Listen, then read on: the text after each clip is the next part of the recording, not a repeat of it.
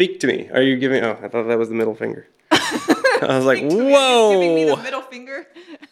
We're here. Okay, everything works. Great. 3, 2, 1.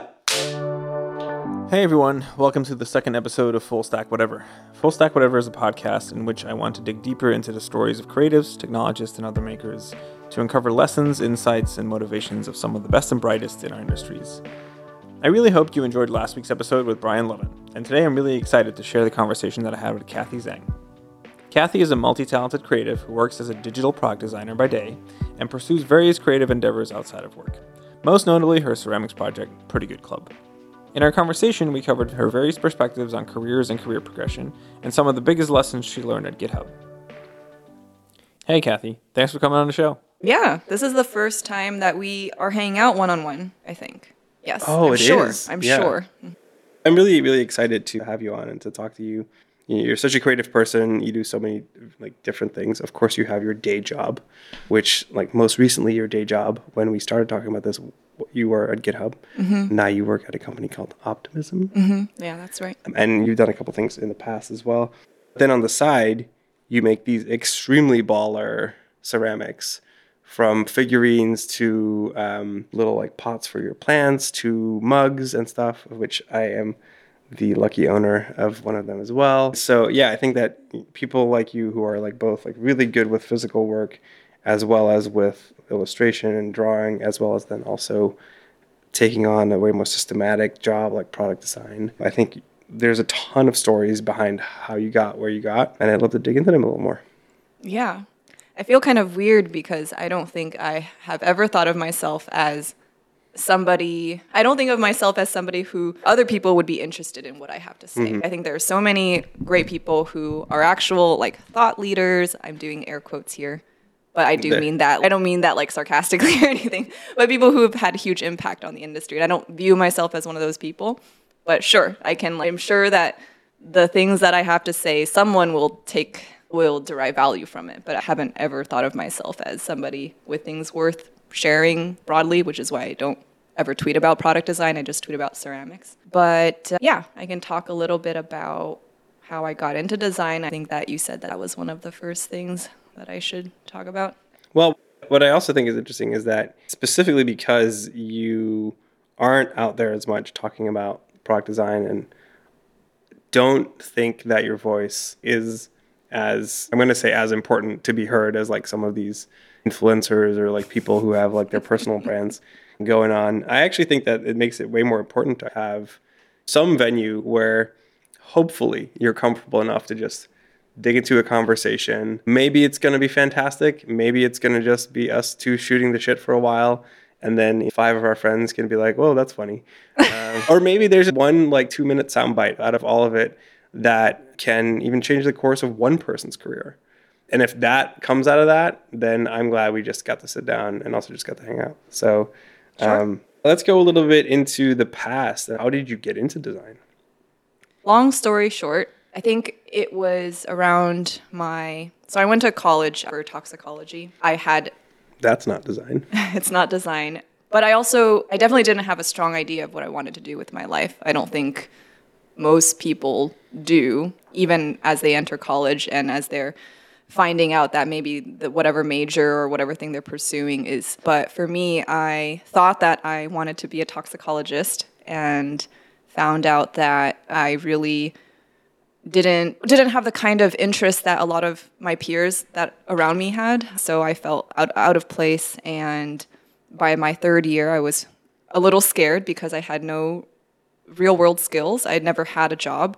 And I desperately did not want to move back home. I really wanted to be financially independent. So going into my 4th year of Berkeley, I decided to just see if I could get my foot in the door in the tech industry. And I wanted to do design because I had a little bit of familiarity with it. My generation, I think a lot of people would relate to having had spent some time on Neopets or things like that and building websites for their interests. So I had a little bit of experience doing that, knew that it was something I enjoyed, could imagine that I do it for a very long period of time. And I ended up being lucky that when I graduated, I had an internship that turned into a full-time position at this very small company in Pleasanton. That was how I entered design. And I would say that my career really took off when less than a year at this first company, I was looking for a new job because I was burning out at this place and was spending a lot of time designing client briefs off of 99designs.com. I don't know have you ever heard of this site? Yeah, so this was something that I'd been doing since I was in college because I thought it would be a great way for me to practice with real briefs, real client problems, and there was an opportunity to make money, not that I made any money off of doing this. And I was somehow during this time period where I was at this job and looking for client briefs to build up my portfolio so I had more stuff to show when I interview, I actually had a client on 99 Designs that chose my work as a winner. And it turned out that this client was Patreon. They didn't advertise themselves as Patreon on 99 Designs. They wanted to keep their name private. But after I, quote unquote, won the contest and got my designs through the final rounds, we ended up working on some contract together, and then they hired me full time as the first designer. And so I think this was view this as the beginning of my career in tech, because the previous company I wouldn't regard as a tech company. I don't think they had any software that is really relevant to the tech industry. But Patreon was a startup. I was, I think, either the 9th, 10th, or 11th employee, very early stage. They had just raised Series A, and I spent about a year and a half with them. It was a really awesome learning experience for me. And then I went to GitHub, which is, I think that's where, if people know me in the context of design and in tech, that's where most people know that I've worked. But yeah, I got my start at Patreon, and I would say that I became a better designer and found my confidence in the work at GitHub. And after 6 years, I'm at Optimism. That's quite the ride. So there are two topics that I'd love to dig into.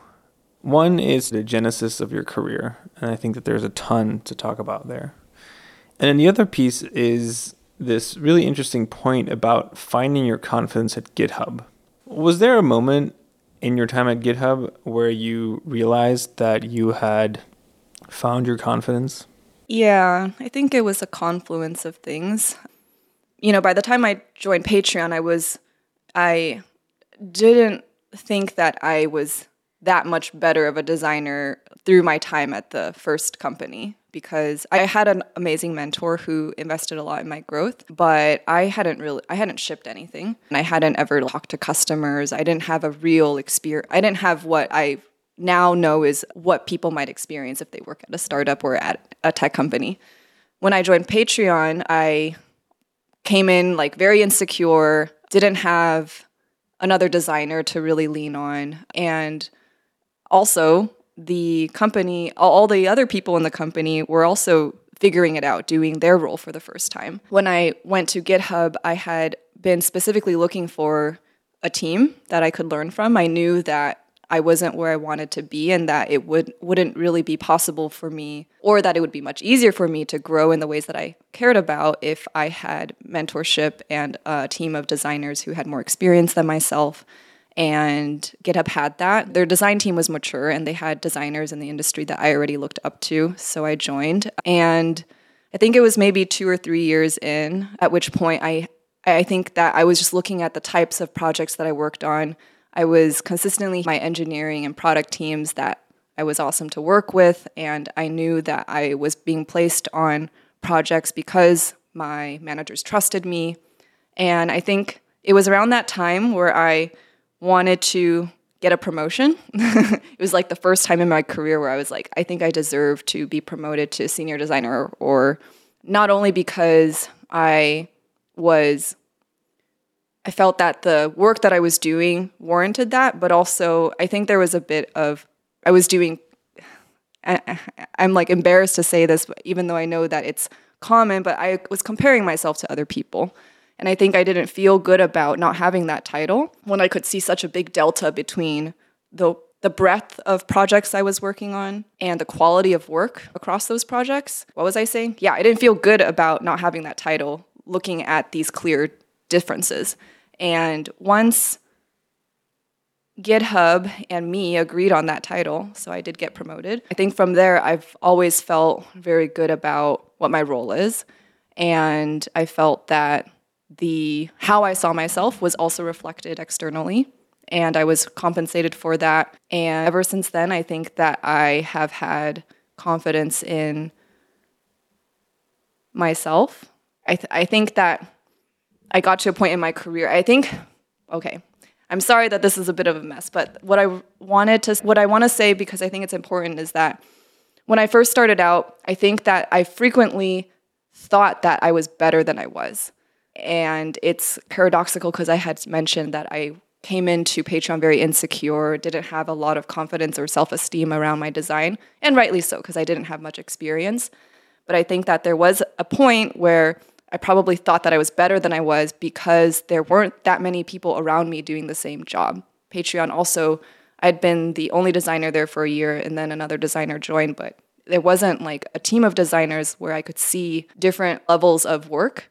And I think that when I joined GitHub, my patience got normalized. And then by the time I wanted a promotion, I felt very confident that this was reflecting the type of work that I was doing.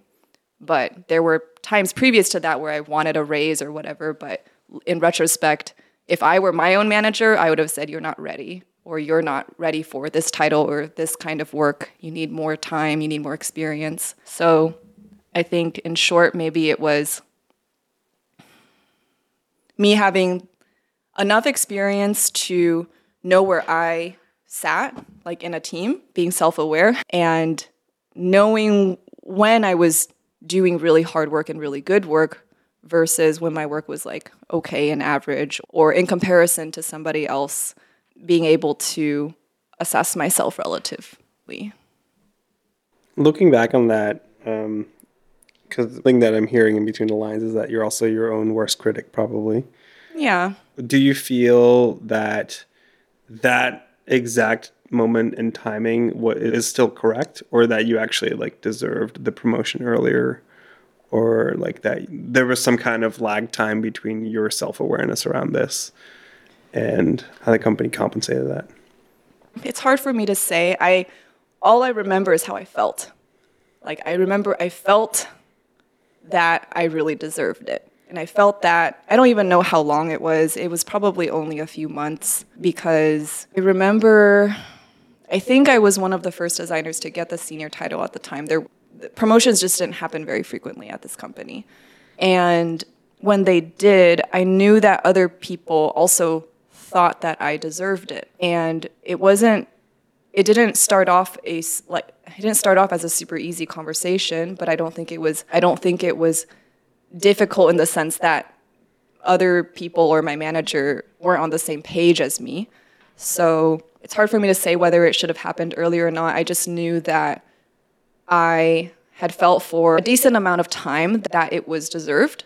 And I'm not somebody that asks for a lot of things in my career. And the only times I ask are when I really believe that it's the correct action to take, whether it's that I want to be placed on a different project or I want my compensation revisited. Like, I only have these kinds of conversations like once every few years, unless something went egregiously wrong. So yeah, but I do think that it would have happened a lot later if I hadn't advocated for myself, which I think is also generally true when the promotion cycle is not super regular at a company. Mm-hmm. You mentioned there was a breadth of the work that you focused on. There was some feedback from leaders around the team that made you feel very comfortable that you deserved a promotion. What were some of the qualities of the work that you were doing? Like, how did you look at your work and you were like, oh, this is significantly different than what I used to do 2 years ago or even a year ago? I can talk about some of the things that I remember, to me, like pointing them out as signs that I was not only being trusted with different types of work, but also that one of them is whenever somebody gets onboarded or joins the company for the first time, the design leadership would frequently have me and some other designers as people that this person should meet and talk to. That's always a sign that you are somebody that helps seed culture, somebody that would be good for this person to learn from and get context from, because this is not just people that would be new employees that you'd be working with, right? It's like designers that you probably aren't going to collaborate with that much, but leadership wants them to talk to you and meet you. So that was one sign. The other sign was interview loops. Frequently on interview loops, because the phrase is, we trust your judgment, we trust the way that you evaluate people, we trust where your bar is for quality. So being put on lots of interview loops, and that's like way more concrete, which is just the projects themselves. I think I started being put on projects where the expectation is that you are not just reacting to your team or to priorities, you're also helping lead. And that was something that I wasn't really doing other than at Patreon, which is different because I'm the only one there, so that responsibility would fall on me if it was a design thing. But at GitHub, there's a huge team, and that was different than what I had been experiencing or what my teammates, design peers are experiencing. Like having very different projects with different teams that you're supporting, and then you look around you and other people are not doing that. Well, then there's a clear difference in how much work load you have, and then you add to that the quality of work or what the responsibilities actually are, and you add to that, oh, you're trusted, we put you in the onboarding process, we have you present to the organization, things like that. Like, these are all signs that the organization is starting to see you differently. And then at some point, when I realized that, I think the most sensible thing was like, okay, what am I getting that properly compensates me for this delta? Because my job is different than it was a year ago or 2 years ago or whatever, and there should be a change in my pay. I really like that. There's something a ton of sense, and I hope that actually also resonates with like a lot of people, because I don't think that people talk about this enough. Yeah, actually, compensation and interviewing and advocating for yourself is something that I really enjoy talking to people about, especially people who haven't but people who haven't yet had the experience where they are in an active role in deciding their compensation, especially when you're earlier in your career, because I like all of everything I just described, even though I don't want it to sound like it was a really difficult experience, like getting a promotion or whatever, because it wasn't. I was frustrated at the time, but it had happened, and everything that I wanted, I got it. I got. But a lot of people don't experience that, which very quickly leads to burnout, right? When what you think you deserve is not really reflected in reality, and other people around you don't believe that you deserve that. So I think sometimes it's an issue of maybe the people around you aren't advocating for you and it's not a supportive environment, or it's not binary, but it's possible that you don't yet have a lot of self-awareness about yourself and your skills and how you fit into this team and this organization. I think that's really common early on. And like I said, like I definitely had periods of time where what I thought I should be making, or how me thinking that I was more experienced or more skilled than I actually was, that happened earlier in my career. So yeah, I think people should talk about it more, because not talking about it, I think, makes both cases more likely to happen, where the environment is not supportive and you don't really have the information you need to have a more accurate sense of your own skill set or how you line up against, I don't know, other people in the company. Not that it should be comparative, but it helps you understand where you are, right? Yeah, and I think that forcing the conversation, or at least broaching the topic, even if the answer that you get is not one that you want, unless there is malintent on the side of like your manager, which let's hope not, there's a source of truth in that. And there's also a ton of leaders and managers, and especially like at smaller like startups, and especially with like more early career employees, that can have a very positive but also very negative impact on someone's career. When you have someone who is 1, 2, 3 years into market they may be really awesome, but then they get like severely like leveraged the wrong way in a company, and eventually that leads to burnout. And then people start thinking, am I burnt out because I worked too hard? It's like a battery thing. My battery is empty. It's like, no, you're probably burnt out because you didn't feel seen, or there's a severe misalignment between what you want to be doing in your life and what you're actually doing right now, or what you perceive you just brought to the table and what other people saw. It's a much more like deeper psychological thing. Yeah, that's actually really insightful, because at the time that I wanted a promotion, that was like, to me, if I got that, that would have been my fulfillment. And whatever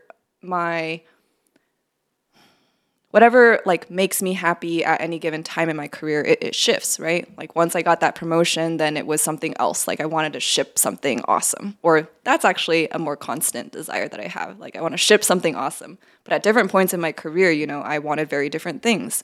Wanted to join a very mature design team so that I had mentorship at one point. And then it became about my title and comp. And then at some point it became something else.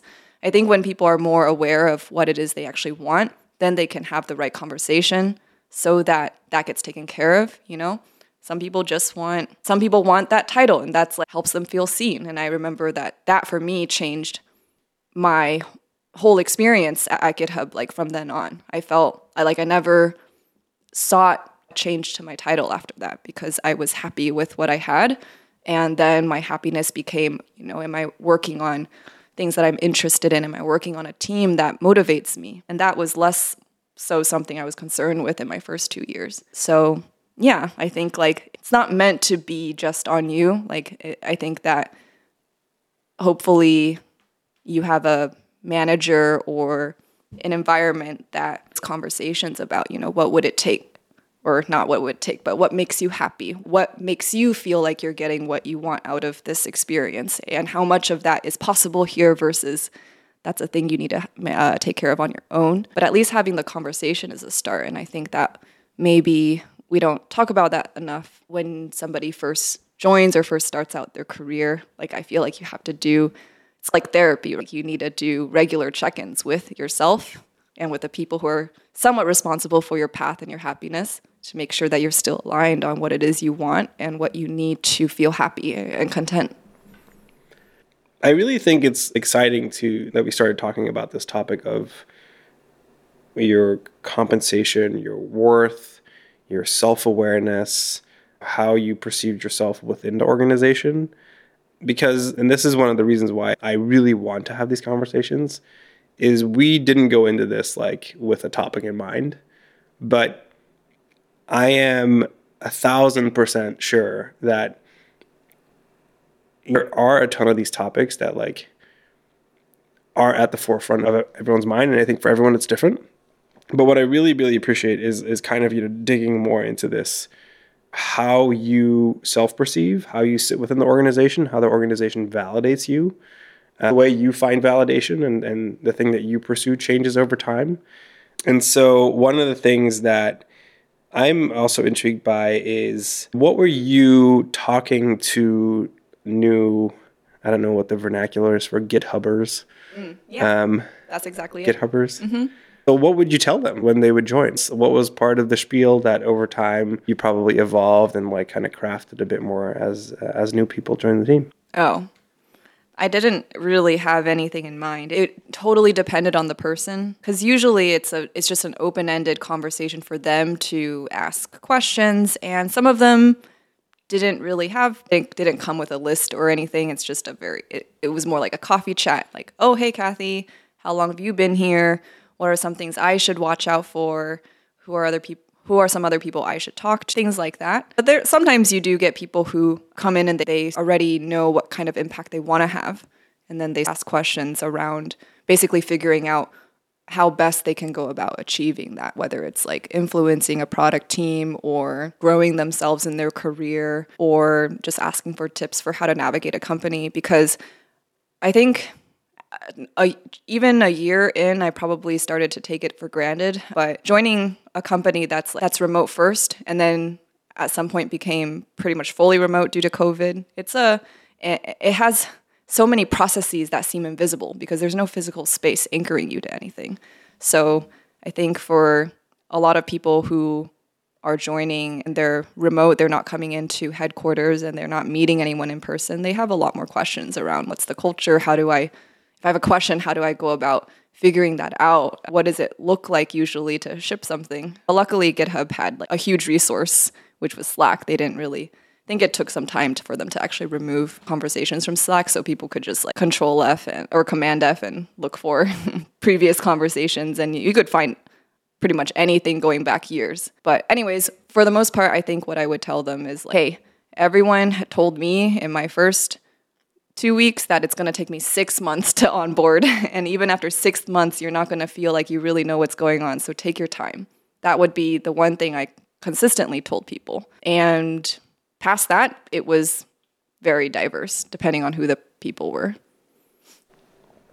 Was there a certain way of working or presenting or socializing the work that worked really well at GitHub? That by telling people, you give them a little bit of a map of this is how you navigate the world here. Like a Marauder's map sort of thing. No, that would have been good to create. People did come in with like an onboarding checklist that kind of gave them an initial map. If you're an engineer, it would walk you through all the engineering resources and deployment and setting up your local dev environment, and it'd be something else if you were something else. I think the design one probably had some of the like setting up your dev env, fixing like a CSS bug, how to open a PR, that kind of thing. But the one thing that one of the things that I think is really special about GitHub is that I think the power of written form was really significant due to the asynchronous and remote culture and the fact that they use GitHub to plan. And so it's really transparent. Like, you open an issue, or maybe you create a README within a repository, you can see the history of that. And it might not be very easy to find, like someone might have to link you directly there, but the power of written form, sharing ideas through that, and if you're able to pair it with visuals, so if you're a designer, I think that as a designer who is able to communicate effectively through writing and can pair that with designs or mocks or even sketches, you become like one of the most, you have the skills required to start things, because then, and this is something, it's not like something this is not a insight that I came to on my own. It's something that I think Max Schoening probably imparted onto me, just that designers uniquely at GitHub have the skill to start new things, because they are not only able to write, but able to show you what it is they're thinking. And then in a culture like that, when is have the same thing in their imagination, you can move forward more effectively. That was something that I started to tell people. If you want to really have impact here, you should get in the habit of writing. I remember my first year at the company. When I joined, I was reporting to Connor Sears, and one of my coworkers, Kat Fukui, she joined around the same time I did, and she was really great about writing project briefs where she shows you like a little storyboard of what the user experience is, and she writes about it, and that thing gets shared around within her team, beyond her team, very quickly. And I remember in one of our one-on-ones, Connor sends me this README that Kat made and was like, you should do this. And so I just started doing that. I would just open Kat's README every time I was working on a new project, and I would basically use it as my guideline for how to communicate. And I think that just the practice of that was something that made Kat and me both very successful within the company. And I don't think it's required, but I think that it gives you just another way to communicate with your team, right? Like, people all digest information differently. Some people respond really well to words. Some people respond really well to live conversation or visuals or whatever it is. I think that the more mediums you can familiarize yourself with and communicate effectively through, the more powerful you become as a caretaker of ideas, or a fire starter, if you will. And I think that's probably the role that I took on over time at GitHub, just somebody that helped shape new things and helped make sure that people all thought the same thing in their mind before we scoped out what that project was. That's awesome. One of the things that I really love about what you just said is, or what you didn't say, which you could say this is a way to succeed as a designer, for example, or as someone on the tech team, but you use the term fire starter. I often find that just by keeping ourselves confined to our title, we limit ourselves so heavily in us on the work that we put out. So what kind of like, are there themes of people? So there are fire starters. There are caretakers of ideas, which you just mentioned. Yeah, maybe there were. Yeah, we didn't have terms like that in GitHub. I was hesitant to say fire starter because I wasn't sure if that was always a positive thing. I guess it's on its own, it's neutral. It could be good or bad depending on what the idea is, or people just view it as a distraction or whatever. Yeah, I think that over time, the way that I saw the life cycle of a project, especially during my time at GitHub, because I usually, there were definitely projects where I came in and it was an existing product and I'm just helping to iterate on it. But there's also a lot of projects where it was the product, the surface area of that product was non-existent. And the goal is to like ship something. And I think that when people who are responsible for making decisions around who works on what, they think about, okay, who's a good team to initiate this? Who will take care of this idea while it's fragile, get it to a place where it can stand and live on its own and be passed down maybe to a team that's better at execution or maintenance or growth or whatever it is. I think at GitHub, especially I feel like during all of my personal time there, I think that there was a lot of flexibility in the kinds of roles that my team played within the life cycle of a project. There wasn't like, I think that when I first joined for the first 2 years, teams had a lot of attachments to the product areas that they owned. Whether, let's say, for example, this is totally hypothetical, but let's say you worked on GitHub issues and that people might view issues as their baby. Like they're responsible for it. They know the most about it. They've built it for many years. But by the time I left, at least in the context in which I worked, we were less precious about the product areas that we contribute to and more attached to the higher level OKRs, higher level objectives that were important to our organization within GitHub. So it allowed teams to be flexible. So if you knew that this one team was really great at building in the very beginning of a project in its early phases, you would staff that team on that project. So I moved around a lot in my latter 3 years there because I think Max saw me as somebody who could help shape things early on. And so I just was moved around from thing to thing. And I also enjoyed that. Like I think I told him that I don't mind like not being the team to actually ship the thing. I like starting new things. I probably am way better at it than actually executing and shipping or maintaining. So I don't mind. And it allowed different people to play to their specific strengths. So I think that I'm probably better at writing than designing, so I was doing more of that. And then people who were amazing at polish, they get brought in later on and they like really breathe new life into a project, which I also saw. And yeah, I forgot your question. It was the archetypes of people. Oh, yeah, I guess we didn't outline them like really explicitly, but I knew that in my conversations with different design leaders, they would say, oh, Kathy, you're good at XYZ, so do you want to work on this and help them with that, and then you'll move on? I'd be like, yes, I'm down with that. And I think that only happened later on in my time at GitHub because there were people like Max who saw that there was value to the skill set that I had. It doesn't make sense for every project, and it's why I worked on specific things, and he allowed that I think he helped create an environment in which I could be very successful. And I don't really know if I could translate this to other companies. But I knew that within GitHub, I became good at doing this thing that GitHub at the time needed. And I would just be doing this. I would just be helping with the early stages of a project over and over again. And I didn't mind. It was fulfilling for me. So eventually, you decided to leave GitHub. Mm-hmm. Having obviously talked a little bit about how you enjoyed that approach. What started brewing in your mind that got you to eventually make that decision? It was just the longest relationship I ever had in my life. I say that, like, I've said that so many times since leading up to me departing and after departing, but it's true. Hey, that's a very important relationship. I think it's hard sometimes to find somebody who knows how to shape your head the way you like it. But yeah, I've been doing that job for a long time, and I think I got to a place in my career where whatever I was seeking out at age 21 or 22, like, I got those things.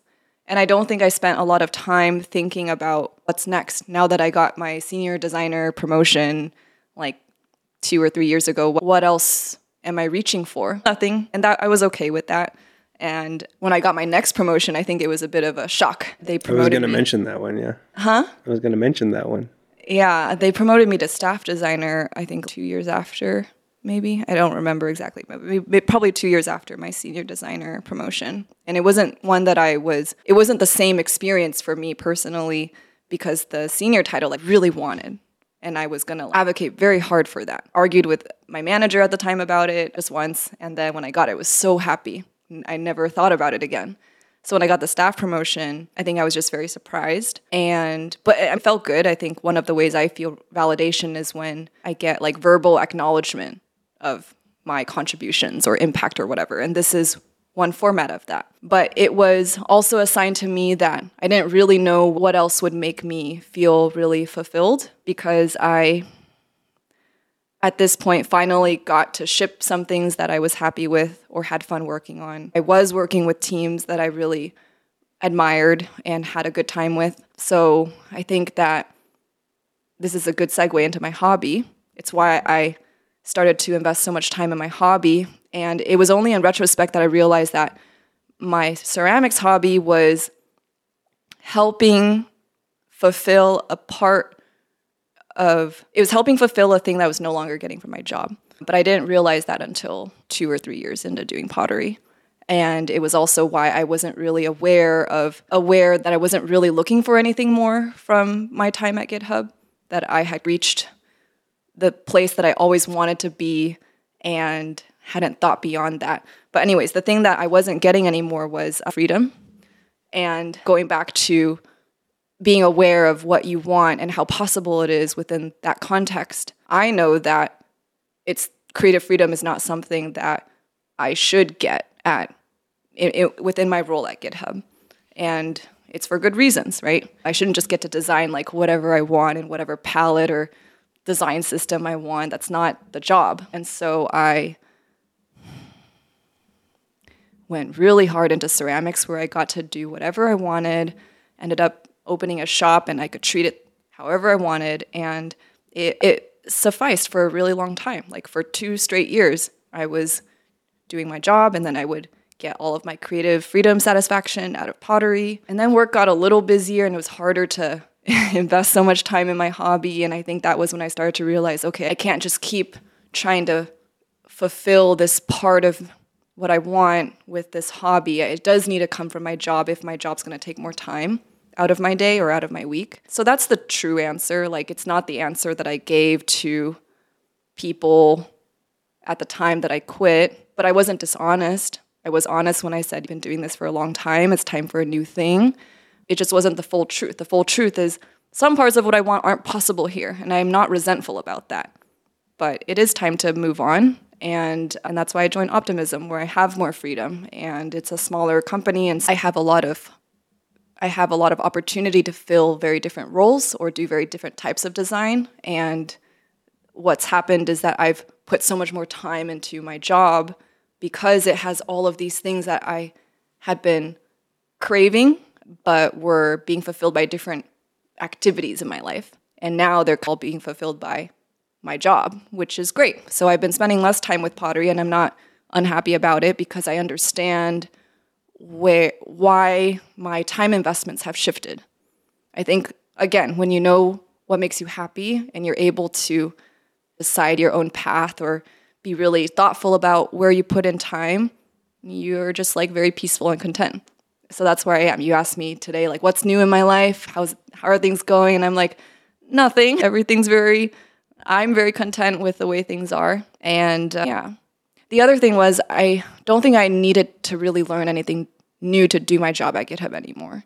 I think like I became good at doing that thing that I was good at doing, and it's just rinse and repeat over and over again. And I was comfortable with GitHub just being a job. I'm still a big fan of the company. Like I would go back and work there if maybe at some point I need something else and GitHub can offer that to me, or the experience of working there fulfills something that I'm looking for. But yeah, so that's why I left. And I don't know like what the next thing will be that I look for, but I feel like almost I've returned back to how I felt in the earlier years of my career, where I'm just really excited to have new opportunities and learn new things, and I'm needing to grow because everything's new, and it had been a while since I felt that way.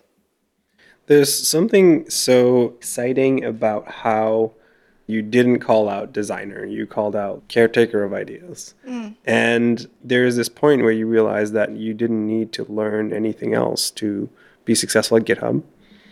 And that the staff title, where we very often see people just chase titles and jump from company to company, either for comp changes, or if there's the very typical, oh, I'm going to come out of a Facebook, Google, whatever, and then when I jump to a smaller company, I'm going to go from senior to staff, or I have managed 4 people, now I get a director title, which is not, I mean, if companies pay you in titles, that's a whole different, like, hairy nest of problems.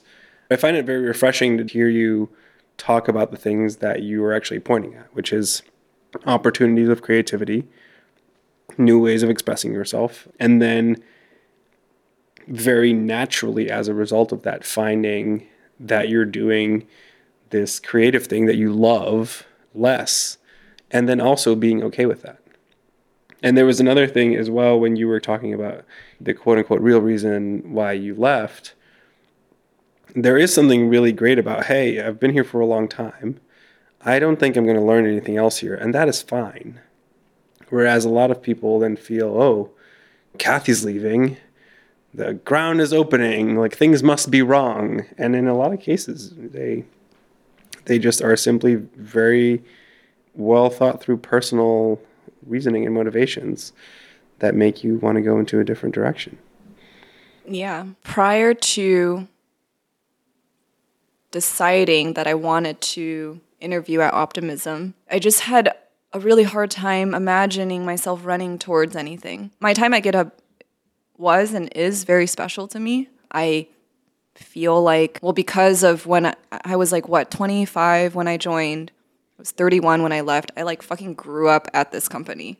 It like deeply shaped who I was. And there were people there that, like I've had so many people that I regard as mentor figures, or were just straight up mentors to me, that really set me up for growth and set me up for opportunities and invested themselves in me. So like I fucking love the time that I've had there. So when I was starting to become, regard it more and more, I started to regard it more and more as a job. And I wasn't unhappy about that, like I said, but it was a different relationship.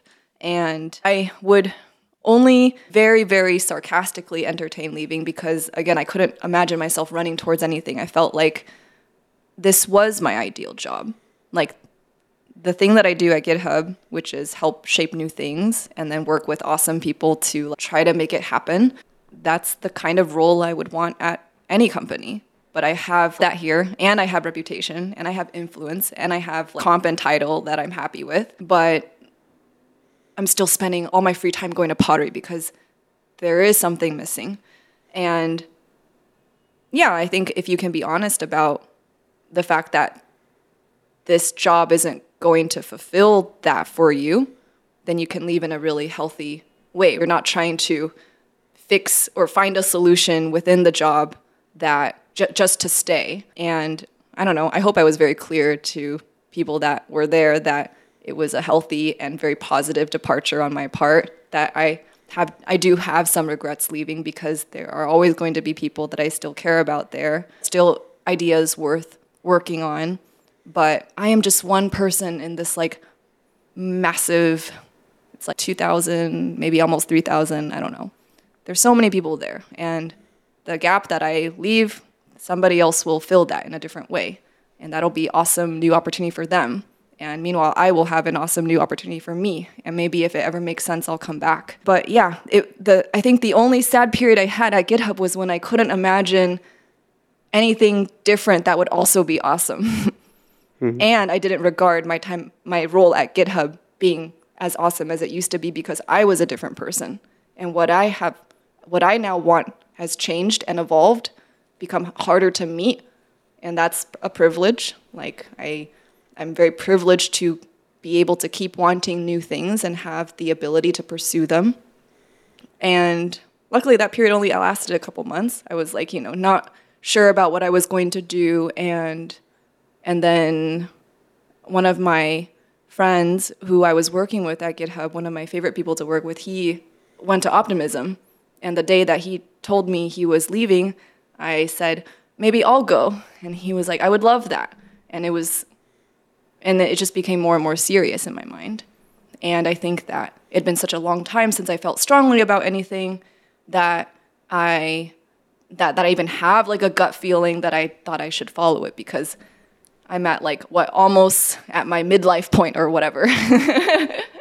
And I didn't want to... You're very far away from your midlife point. Let's be clear. It was around this time that I learned this biological fact. I was telling everyone because I was freaking out about it. I thought it was so cool that most mammals live for 1 billion heartbeats.